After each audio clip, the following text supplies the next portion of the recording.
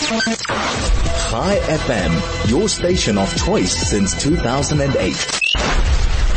All right, already this week's chapter of Pirkei Avot is the third one, and what I would like to do is we're going to study the first part of the seventh Mishnah today. And the Mishnah begins as follows. Rabbi Elazar Ish Bartusa Omer. Rabbi Elazar of Bartusa would say, Ten lo mishalo, give him what is his, sha'ata v'shalach shalo. For you and what is yours are actually his. V'chein b'David hu Omer, and you could see regarding King David it says, Ki mimcha hakol u'miyadcha nosanu lach. It says this in the book of Chronicles, everything comes from you, and from your hand we have given to you. Meaning everything we have obviously belongs to Hashem, and even that which we give to God is really God's to begin with. Right? Makes sense? So the basic message of this Mishnah is that the Jewish view, the perspective of charity. We think we're giving our hard-earned money, which we are, but the Mishnah is emphasizing a very important aspect, because as we know, Judaism has a very unique view on charity. That even if you look at the Jewish term for charity, tzedakah, has a very different meaning than the word charity. Tzedakah means justice and righteousness. When a Jew gives tzedakah, they don't feel that they're being charitable, which implies an undeserved gift that is extended solely as a result of my generosity as the giver. Rather, it is the just and the right thing for a person to do, and this is the purpose for which God has given us money to begin with. Our possessions that we own is for the sake of giving, of caring, of sharing, of contributing to the world. So, if I was a banker and somebody deposited money with me to give a certain sum to someone else, is it an act of charity on my part to do so? Or am I just doing my job, my duty as the banker? Which one is it? Right? You know, there's a Hasidic story that perhaps could illustrate this idea. The Abti Rebbe, Rabbi Avram Yeshua Heschel of Abt, lived nearly 2 centuries ago. He had a follower who was a very wealthy man. And one day, this wealthy fellow received a letter from his Rebbe requesting him to give 200 rubles to save a fellow Jew from financial ruin. Now the wealthy Chassid regularly contributed to the Rebbe's charitable activities, but this particular request arrived at let's call it a financially inconvenient time. And it had a request for a large amount, $200, 200 rubles was a large sum. So after a little bit of deliberation, the man decided he was not going to respond to this request. He ignored it. Well, a short time passed, and this wealthy fellow's fortunes began to fall. One business venture failed, and another one failed badly, and things were going from bad to worse, and before he knew it, he was losing everything. And he realized that the sudden loss of his fortune was certainly not unrelated to the request of his Rebbe. So, what do? Go straight to the Rebbe. And he comes begging, pleading. He says, was my sin so terrible to deserve such a severe punishment? Is it even right to punish me without warning? If you would have told me how important it is to give these 200 rubles, I would have carried out your instructions immediately. And the Rebbe looks at him and says, you haven't been punished at all. What do you mean and not punished? You lost all his wealth. So the Rebbe explained to him, nothing that was yours was taken from you. You see, when my soul came down to earth, a certain amount of material possession was allotted to me for use in my work. However, my days and nights are taken up with prayer, with studying, with teaching Torah, with all the different things a rabbi does, counseling his congregants who come to him for guidance, all the different things, There's no time for me as the rabbi to manage the finances. So these resources were placed in the trust of a number of bankers, of people who would recognize their duty to support my work. And when you failed out to carry your role, my account with you was transferred to another banker. That's all. It wasn't a punishment. You weren't available to do the job, so someone else got to do the job. And I think that story illustrates the idea that this mission is teaching us. That the funds we have are not ours to begin with. God entrusts them with us, and it's our job to make and do the most with them. Many of the commentaries on this Mishnah write that this applies not only to charity, but actually to all mitzvahs. When we do something for God, and this entails a certain expense on our part. For example, you want to buy mezuzahs for your home. We were talking about mezuzahs earlier this week. Right? There's a cost to it. Although, oftentimes, people make it into such a big deal. Oh my, it's so expensive. Did they say it's so expensive when they purchased a more expensive car? A mezuzah probably cost, I hate to minimize it like that, but probably less than one time filling up the petrol tank in your car. So it's certainly a matter of priorities. But let's put that aside. What about kosher food? It costs you more. For somebody not to work on Shabbos, although I don't know if that challenge is I don't want to undermine the challenge if people do have that today, but it's certainly not the same as it was once upon a time. In the past, people really struggled with observing Shabbos. They sometimes wouldn't have work otherwise. So what is the reminder from King David that this mission is telling us? That everything comes from you, from Hashem. And from your hand, from Hashem, it was given to each of us. So this is a powerful and profound insight in the purpose of what this mission is illustrating, that the money coming to us, the money that we own, the possessions we have, are here for us to fulfill God's will in this world. Yet, as the Mishnah implies, God derives pleasure from our acts of charity, from the mitzvahs that we perform. Great commentator Rabbi Chaim Ibn Attar, he compares this to a person who invites a guest into his home and is pleased when the guest pours them a cup of their own wine. Right? Anything we offer to God is what God has granted us. Yet God's good feelings are aroused towards us when we serve Him His own wine. That's the idea that Rabbi Chaim Ibn Attar is saying, is that each of us are fulfilling the divine purpose in this world. And not only does God thank us and reward us for what we do with His money, but He even allows us to benefit from it as well. And Rabbeinu Yonah, very famous commentator on the Mishnah, those who join my Dirshu classes, we study the commentary of Rabbeinu Yonah, and he points out that in this verse quoting David HaMelech, there's a certain inconsistency. He says, everything comes from you, and from your hand we have given to you. God gives us everything, but not everything is given back. We also enjoy the gifts that God bestows upon us. God gives each of us gifts in our life, and yes, we give back. Alright, it's important that we give back to God. That's what the Mishnah is telling us. But it's saying everything we have comes from God. But we don't have to give everything we own to God. God accepts that we could also enjoy it. God wants us to enjoy it. We're partners of God. We're in this business with Hashem. Okay. So just to share with you another insight here. This is, like I said, this is the basic element, the basic meaning and understanding of our Mishnah. But everything in Torah has many layers of meaning. This is, when we look at this Mishnah, every word is exact, and the Talmud often learns numerous laws from the precise wording of a Mishnah.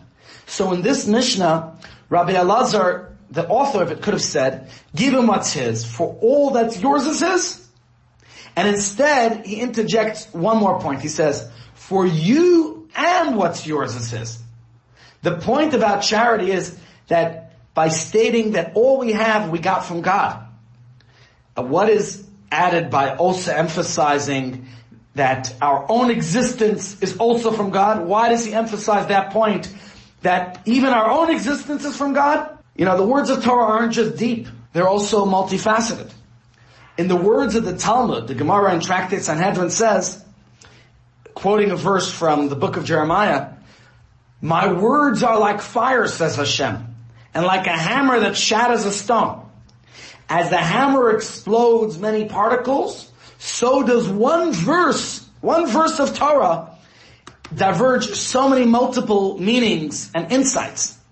So in that spirit, I want to try to look at a few different perspectives by different sages and commentaries on the deeper significance of this Mishnah, which I'm sure you'll appreciate and learn from what we're discussing here. The Mishnah wants to emphasize that we're not just talking about financial expenditures, but about anything that we do for God. It's not just our money that's a gift from God, but everything we have, including our very existence. We realize, thank God, that's why every morning we wake up, we say Modani, we thank God for our existence. So one of the commentators says, if God has graced you with any quality or ability, whatever it might be, you have wealth. By the way, you want to look at the word wealth. What's the Hebrew word for wealth? Ashir, right? Look at the word ashir, which means wealthy. The word ashir is made up of 4 letters. Ayin, Shin, Yud, Resh. So ashir is not only financial wealth, because if you look at the acronym, the meaning of these letters, Ayin means my eyes. The Shin is Shinayim, my teeth. The Yud is Yadayim, my hands. And the Resh is Raglayim, my feet. Or you could say Rosh, the head. So again, the idea is that everything I possess, whether it is financial wealth, or my physical strength, or my wisdom. Do you have a good memory? Do you have a beautiful voice? Are you musical? Whatever talent, ability we have, it's a present by God that we have to utilize for a godly purpose. Each of us has our mission and purpose in this world. Somebody once shared with me, even the commandment, lo tignov, not to steal, there's one of the commentators that says, don't steal, don't deprive the world of your talents and abilities, what you can share with the world. So this Mishnah is emphasizing that the material resources that we possess, whether it's our talents, our abilities, our finance, our health, it's a gift from God. As my mother of blessed memory used to say, yesterday's history, tomorrow's a mystery. But today's a gift of Hashem, and that's why it's called the present. So everything that we own is a gift from God. All the resources and circumstances over which we have an influence. Chassidus calls it our chelek, our portion of the world, is deeply connected with our deepest self, with our soul. And so the Gemara in Tractate Chulin, Daf Tzadik Aleph tells us, very interesting insight. That is, it makes, a very startling statement. The Mishnah tells us, the Gemara that tells us that when Yaakov risked his life in order, remember the story back in, if you go back to the book of Bereshis, we're talking about Parshas Vayishlach, and where Yaakov risks his life in order to retrieve what's called Pachim Ketanim, those small jugs that he left behind. So the Talmud says, here we see that for the righteous, their possessions are dearer than their own body. What does it mean, their possessions? He's going back for a few small things, for a couple of jugs. But Rabbi Isaac Luria, the Arizal, explains, a person's material possessions actually contain spark of divine potential, which are elevated when these possessions are utilized for a godly purpose. The righteous see these sparks of holiness as virtual extensions of their own souls, because they understand that the fact that God has entrusted them with these possessions means that the redemption of these sparks is essential for their soul's mission in this world. It's part of the purpose of why God put them in this world. So I think these are really profound messages and insights that we can learn from these Mishnah. Chai FM, 101.9 megahertz of life. Okay, again, so anyone who's following along, you can look in your Pirkei Avot. We're reading this week's chapter 3, Mishnah 7. And again, just to recap the insight, the point of the Mishnah, as Rabbi Lezer said, when you serve God, give Him from what comes from Him, give Him what's His, because you and everything that you own belong to Him. And we quoted a verse from Chronicles, from King David, that says, everything comes from you, Hashem, and everything that we give you is originally from your hand. That's the verse. And this Mishnah is imparting a profound truth about the concept of ownership. If everything we have really belongs to God, then really this raises a question. Are we truly doing anything of significance when we're giving tzedakah? If we give charity, it's not our money, it's not even ours. So, don't disappear yet. Sefer Chassidim, which is a mystical work by Rabbi Yehuda Chassid, a 12th century great scholar, he illustrates this point with an interesting scenario. He says, there was a Jew who was being compelled by the local ruler to unjustly pay a certain sum to someone. He was being, what do you call it, extortioned, right? And the only way to avoid this payment was for him to swear in court that he doesn't have the money. So he asked the local rabbinical authorities if he was permitted to do so. Can he swear that he doesn't have it? His logic was based on this Mishnah. Right? He's not swearing falsely, because he considered the money not to be his own. Rather, it was a trust from God. And guess what? The rabbis responded that he cannot make such an oath because he would be swearing falsely. Now, hold on a second. If I analyze this Mishnah where I'm saying that everything I own belongs to Hashem, then it would seem that this person has a valid argument. Doesn't our Mishnah state that you and what's yours, it's all actually his? By using this logic, if I take something that's yours, then I'm not stealing, right? When it was in your possession, it belonged to God, and now that it's in my possession, it still belongs to God. So it would seem that my action is no more than an act of stealing than if I were to have move something from one room to another, inside the owner's home, because it all belongs to God. By the same token, what significance is there to anything we do? If everything we have, including our brains and our talents and our abilities and our money and everything, if it's not really ours, so what role are we really playing? So therefore I need to clarify this a bit. The deeper message in our Mishnah is not to say, nothing matters, everything belongs to Hashem. No. Hold on. That's the exact opposite of our Mishnah's insight. If the point was simply that everything belongs to God, the Mishnah should simply have stated, all that's yours is His. That's it. Or even more simply, everything is His. We write it in our books, L'Hashem haaretz v'layat. God is the world and everything within it.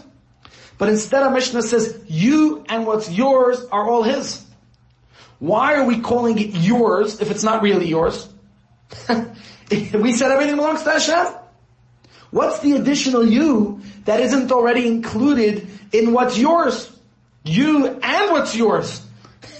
What's the point? What's the Mishnah saying? But the Mishnah is teaching us something very profound. The you is the something more essential than any property we possess. It's our freedom of choice, which defines the very core of our being. And this too is His. Meaning that God chose to give us something that only He has. It was God's desire that our actions should have true significance. And therefore God gave us the uniquely divine power of free choice.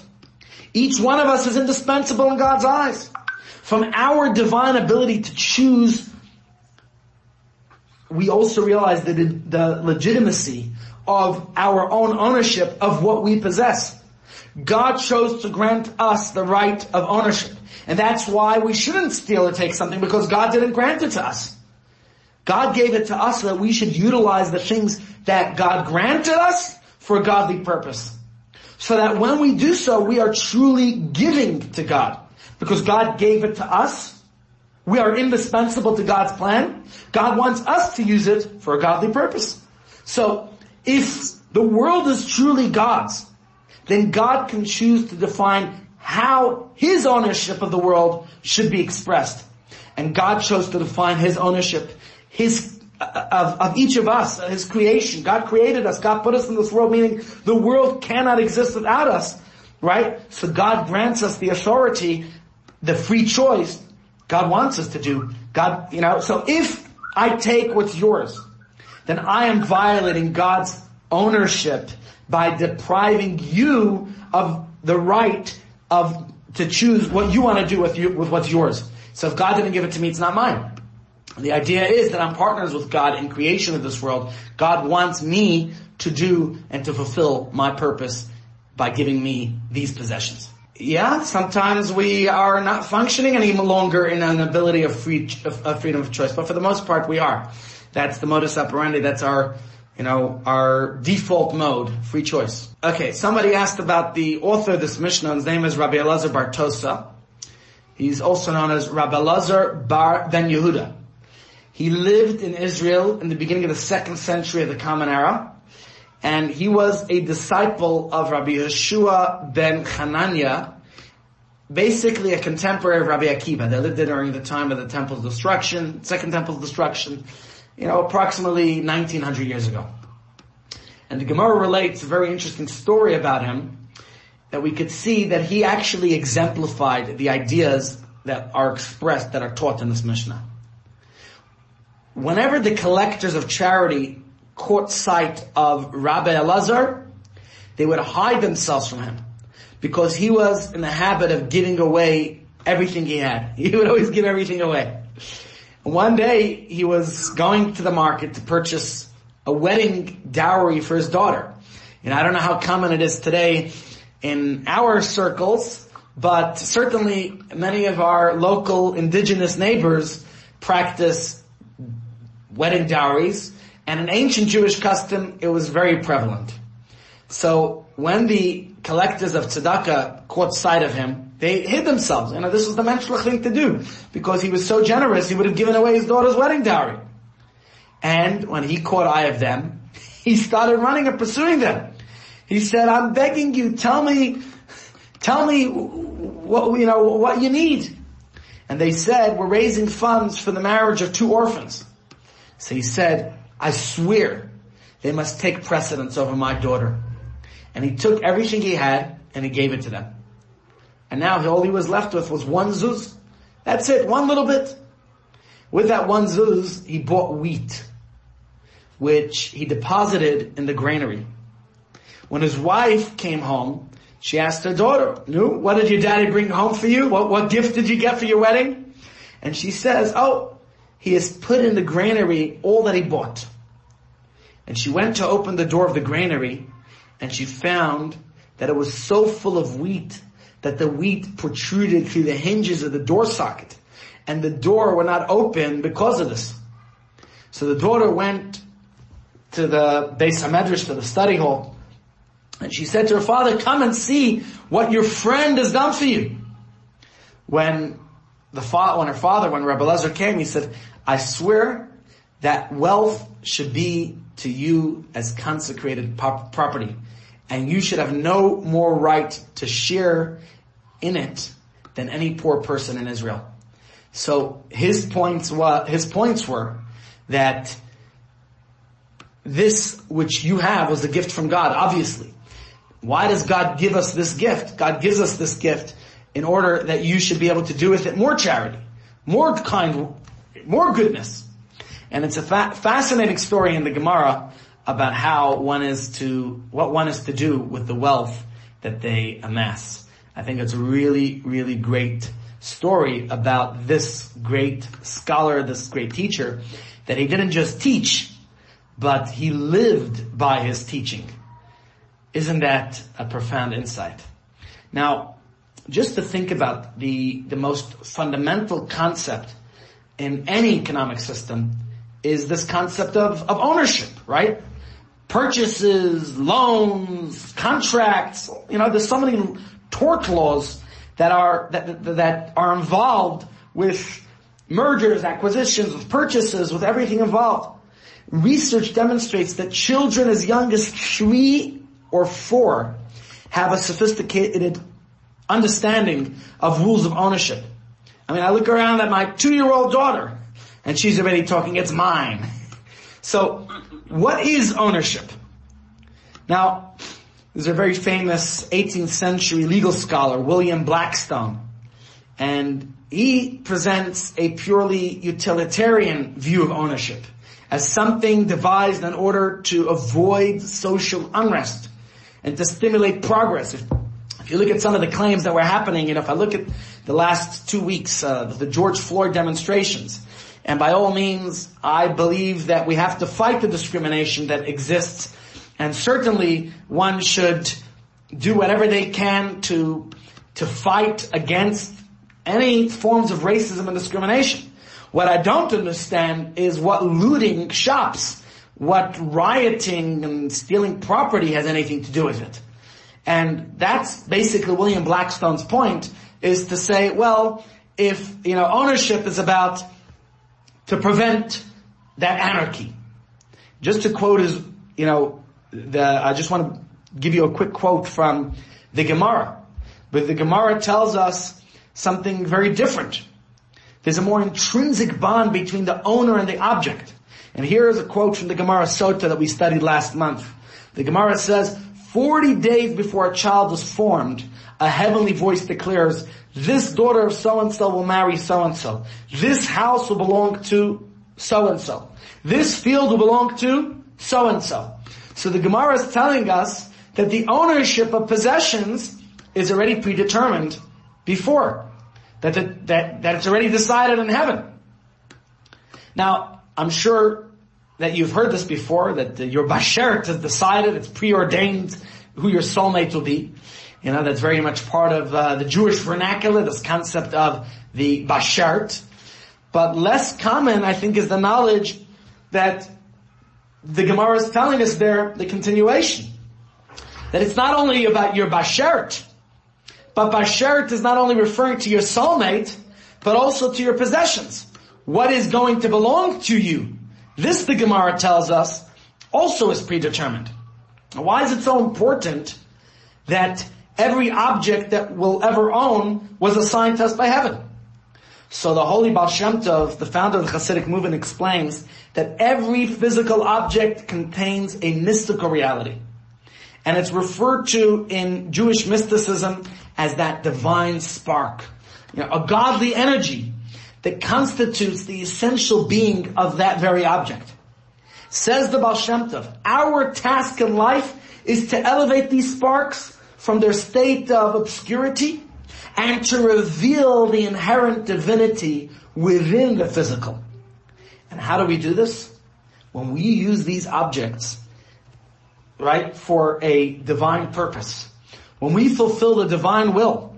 When we are doing acts of kindness with these things, then we are fulfilling their purpose for why God put them in this world. And every one of us, every individual is responsible for elevating the divine spark that is associated with your spiritual roots. The objects containing those sparks become your personal physical possessions. Whether it's money, as we discussed, that you're giving to charity and caring for those less fortunate than yourself. Whether it's a talent that you possess, that you could sing, that you could play music, that you could paint art, whatever it might be. Ownership represents the association between the soul and these divine sparks. When ownership of an object is transferred, it indicates that the sparks contained in the transferred object require the intervention of more than one soul in order for it to be elevated. And so, sometimes it might have multiple people, multiple parties involved. And this Kabbalistic insight, this idea, I think, adds a whole new meaning to the concept of what is ownership. It tells us that ownership is not just this utilitarian convention that economics sees it as, but there's a more inherent relationship between property and the proprietor. The law's function is not to create the concept of ownership and then, delimit the conditions in which it applies, but rather the law reveals this reality and responds to it. It's telling us, indeed, everything we own God gave it to us for a reason, for a purpose, and we have to maximize our mission in this world by utilizing those things for the divine purpose for which God entrusted us with these items. Any questions? IFM 101.9 megahertz of life. And I just want to refer back to another Mishnah, one from last week's chapter, from chapter 2, the Mishnah Yud, the 10th Mishnah. It's a little bit of a long Mishnah, but there's just one part of this Mishnah that I want to focus on. It says here, what is an evil path from which man should distance himself? Okay? Says Rabbi Shimon, a person who borrows and does not repay. For one who borrows from man is as one who borrows from the Almighty. And we find the same idea expressed in the Torah itself. When the Torah discusses some of the laws which pertain to a person who violated the integrity of his fellow's property, what does the Torah tell us in chapter 5 of Vayikra? Let me just quickly read the verse to you. Hashem spoke to Moshe, if a person should sin and commit a betrayal against God and lie to his fellow concerning an article left for safekeeping, or a business venture, God forbid, a robbery, a withholding of payment, or finding a lost object, all these the Torah mentions, should he sin and be guilty, he must return the theft that he has stolen. Not only that, says the next verse, he should pay back the principal and shall add its fifth part to it. What's a fifth? 20%, and give it to whom he is owing.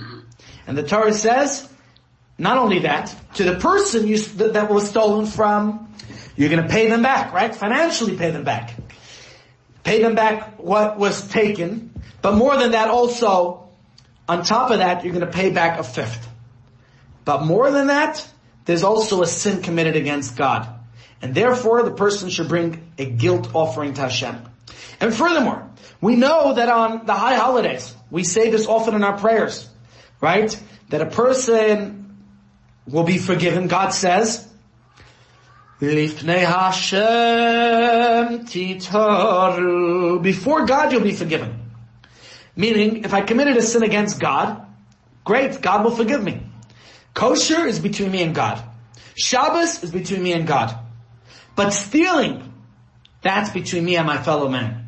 And that's something God cannot forgive me for. The verse clearly says, it's not only a sin against God, but it's a sin against the fellow human being. And therefore, only once I have made justice, I have repaid, I have done whatever rectification is necessary between me and my fellow, only then can I bring the sin offering to God, because obviously I also transgressed the will of God here as well. So Rabbi Akiva was one of the great Talmudic sages. He points out something amazing about this verse. He asks, why does the Torah consider him to have committed a betrayal against God? And you know what he says? Because in defrauding your fellow, you're also defrauding the third party to the dealings, and that is Hashem. Okay, so there's the double side here. On the one hand, we're committing a sin against God when we, against the individual, but I don't think it's just against the individual, it's also against God. And obviously people are wondering, how are you defrauding God if you steal from a person? What has it got to do with God? And this is one of my pet peeves. And I hear this question oftentimes. You look at somebody who looks pious, righteous, religious, and yet their behavior sometimes proves otherwise. And we have to remember there's two sides. If you look at the 10 Commandments, there's our relationship with our fellow, that starts off with our relationship with God, but then there's also a relationship with our fellow human beings. So the question is, how is the offender how is a person defrauding God? And at a most basic level, we could say that besides for stealing, besides for taking from somebody something that is not ours, right? Something that rightfully belongs to that other individual. The other insight, the other aspect that we have to be aware of here is that remember, God said to us, do not steal. Okay? But Rabbi Akiva takes it even further. And he says as follows, that although not a single earthly soul may be aware of what really happened, nobody knows, but the Almighty is omnipresent. God knows, God witnesses, God sees. The Gemara relates a story about this person who was traveling and they were going through these luscious vineyards or orchards, and he sees some delicious, tasty fruit. And he says to his friend, to the driver, you take a look, you see if anyone's watching, well, I'll get us some lunch. And as he's about to pick a fruit off the tree, the driver says, someone's watching. The driver gets scared, the fellow gets scared, the rider, and right away he says, he reacts, who's watching? He doesn't see anyone. So he's about to take the fruit again, and again he says, someone's watching. This time he looks around and says, I don't see anyone, what are you talking about? And he reminds him, God is always omnipresent. God is always aware. God sees what transpires, what happens in the world. We can't hide it. Even though no one else sees. So now nobody knows what I'm doing. I could lie and brazenly do whatever it is and deny what I've done. But remember, you can't lie to the Almighty. So he says, the verse says here, the third party to their dealings. What does it mean, the third party? That there's another witness to this. And the Almighty sees. So what the Mishnah, what the teaching of this is that the common denominator between the three is, we have a business partnership, but remember, God is part of that business relationship as well. And indeed, that's the case. The three parties of the ownership, there's that relationship. Each is in fact the owner. So the Torah law is telling us that give back the object to its owner. Remember, the Almighty is one of the owners of whatever it is that a person helps himself to. So the thief is also exercising a logistical, if not a rightful ownership over it. In addition to the fact that he's appropriated the benefits of ownership, taking something that's not his, but there's a legal element to this ownership as well. He is unconditionally responsible for it. For example, the stolen object is destroyed by an unpreventable act of God, right? So now, could he say he's responsible? Yes. The Torah says that the thief still has to repay the owner. Why? Because he has taken it as his own. He cannot claim that, your property is no longer in your existence. So this is the insight that Rabbi Akiva teaches here, that when we say the world and everything in it, L'Hashem ha'aretz umlaya, the thief, in addition to doing wrong to his fellow, literally committed a betrayal against God, because he took something that's not his to take. When we say here not his to take, what I mean here is that, like I said earlier, God gives us what we need. Well, it's part of our plan to exist. So, yes, I know the thief could argue, well, God's ownership of the world is transcends whatever rights my fellow myself may claim. Right? No matter who exercises physical control over the object, it's still in the possession of Hashem, because God has the whole world. Maybe you could say that I'm violating a commandment of the Torah, the 10 Commandments, by taking something, right? But the world and all that is God's. So how could you say that all I'm doing is taking something that's God's and moving it around to another place? But Rabbi Akiva tells us that God's ownership of the world is indeed violated when we encroach on someone else's possessions. Because when we look at this verse, the Gemara tells us, L'Hashem ha'aretz umlaya, everything, the whole world is God's. What does it say? U'maloi chal ha'aretz kavaydai, God's glory fills the whole world. So Rabbi Akiva tells us that he acquired and bequeathed his world. Meaning it's Rabbi Akiva saying that God's possession of the world is for the sole purpose of granting us ownership God wants us to be partners in creation. And that partnership of us in creation with God means that we have to play our role fairly. Okay, so just another insight or two is another Talmudic sage put it this way. Everything was created to serve me, and I was created to serve my Creator. God created the material resources of the world so we could utilize them to serve Him, and that is why God acquired a world. And this is why God continually provides His creationship of the world. Why? Because God wants us to be here. In order for us to be able to make use of all the resources in accordance with the divine plan, each person's rights over his share of creation has to be defined and safeguarded. So, God's bequest of His world to man is the very essence of His relationship to it. And this is the purpose of God's choice to create and own the world. We call this concept Dira B'Tachtonim, which means God wants us as partners in this world with Him. And God calls this world my garden, Basi Ligani. It's not a jungle, it's not there might be weeds in the garden, but each of us can fix those weeds. And if we've made mistakes, and if we've done things that we know aren't appropriate, then we have to do what we can to fix it, to rectify it. Okay? And that's why the Torah says, if a person will sin and commit a betrayal against God, by lying to his fellow, if you deceive your fellow, the verse is saying clearly, as Rabbi Akiva illustrates, that we're betraying God as well. And that's why God says, I cannot forgive you until your fellow has forgiven you.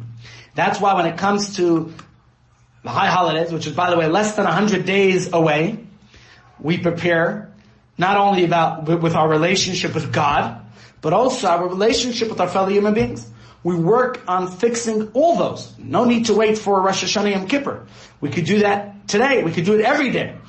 There's nothing wrong with picking up the phone and calling somebody and asking them how they're doing. And if we've wronged someone, to make it right, to do what we can, to fix that, to rectify that situation. And I know that sometimes it takes a little bit of courage to do that. But clearly, we realize that when we wrong our fellow, we are wronging God. So, very simply put, the Mishnah is telling us, yes, everything in this world belongs to Hashem. But God gives each of us our domain, our specific chelek of the world. And it's for us to uplift, to refine, and to elevate. So each of us has the responsibility, and the privilege, I should say, of refining our chelek, our portion of the world. Doing our part, doing our job, doing what we can to make this world the beautiful divine garden that it ought to be. And where we see a flaw, where we see a problem, the Baal Shem Tov taught us, it is for us to not focus on the oi, but rather to ask, how can I turn it into joy? That's what we try to do here at Chabad Seniors, which is exactly our sheen, less oi, more joy. What's the point? The idea is, oftentimes people have what to complain about. And if you look around, there's always what to complain about. But Chassidus tells us, when you see a problem, a flaw, a shortcoming, it's your responsibility to find a way to say, how can I fix this problem? What can I do to make it better? And each of us has a way to do that. So, I hope we all learned something that could make ourselves and our world a better place in so many ways.